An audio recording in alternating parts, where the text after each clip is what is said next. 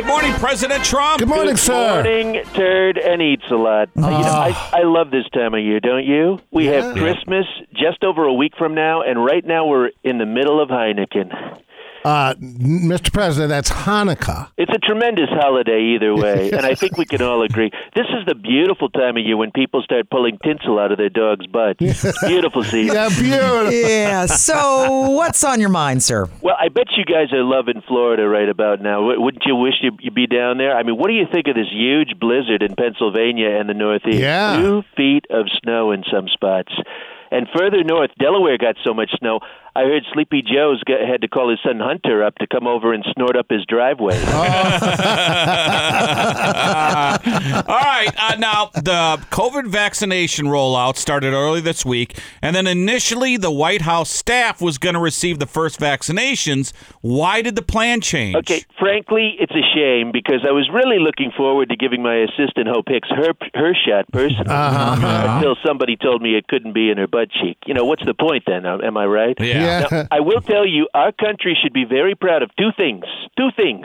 Number one, we got a vaccine to market in record time. You're welcome. And two, me. You should be proud of me. I've done a great job with this rollout. Really great. You're welcome. Okay, yeah. Now, we all know the first people receiving the vaccine are the frontline workers, but who comes after that, Mr. President? Well, then our immune-compromised seniors will get their shots. Well. And after that, it's going to be those courageous people who wipe down the slot machines every day at those Indian casinos. Very brave people, believe me. Well, you know, the Electoral College officially put Biden-Harris over the 270 vote threshold to become, next president, vice president in January.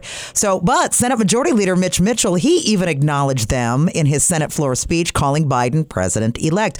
But earlier this week, you tweeted, "We've only begun to fight, so really, what is your next move to overturn this election, sir?" Look, this is the biggest lie next to flushable wipes, okay, Christy? They should be losing like nobody's ever seen before, okay? Like nobody's ever seen before. Now, originally, the Electoral College, just to give you some background story, they were the second greatest college right after Trump University. No more. No, and they don't even have a football team. How sad is that? Now, don't get me wrong. I really love the Constitution. Unless we lose. Then the Constitution needs a little tweaking. It really does. No. I don't think you can change the Constitution with a little tweaking. What about a little twerking? Yeah. You can do that. That was a special joke and also a serious question for Christy. Don't answer right away. Think about it. Regardless, my victory should have been a guaranteed lock. Guaranteed lock. I mean, if you don't look at any of the votes, I clearly won. And by the way, while I'm thinking about it, we need to abolish the Supreme Court and just put a food court in their place. Okay. Lots of profitable retail space in that huge Supreme Court building. I can see a Chick-fil-A opening there very quickly, and it will be open on Sunday. Believe me. Yeah. Now, Mr. President, Joe Biden and Kamala Harris named Time Magazine's Person of the Year. How's that make you feel? Well, is that rich or what? Wow. I mean, it makes total sense because Joe has no brain and Kamala has no integrity. So together they're like one whole jerk person, okay? I was offered the Time Magazine Person of the Year of 2020 first. I don't know if you knew that. No. I turned it down. Bigly turned it down. I said, no thanks. I had to do the same thing 3 weeks ago for People Magazine's Sexiest Man Alive issue. And also, just a heads up, guys, not to disappoint anyone, the ESPN Body issue also reached out to me because they wanted me to pose for one of their nude spreads. You'll never guess where they asked me to put my 9-iron. Oh, no. But I said no.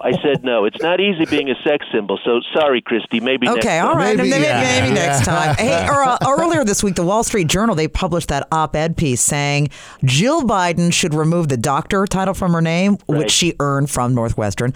A lot of people are calling it sexist and misogynistic. Oh, my God. People really need to stop getting their Yuletide panties in a bunch over stuff like this. Okay, first of all, how can it be sexist if it's all about Jill Biden? She hasn't been mildly hot in like 40 years.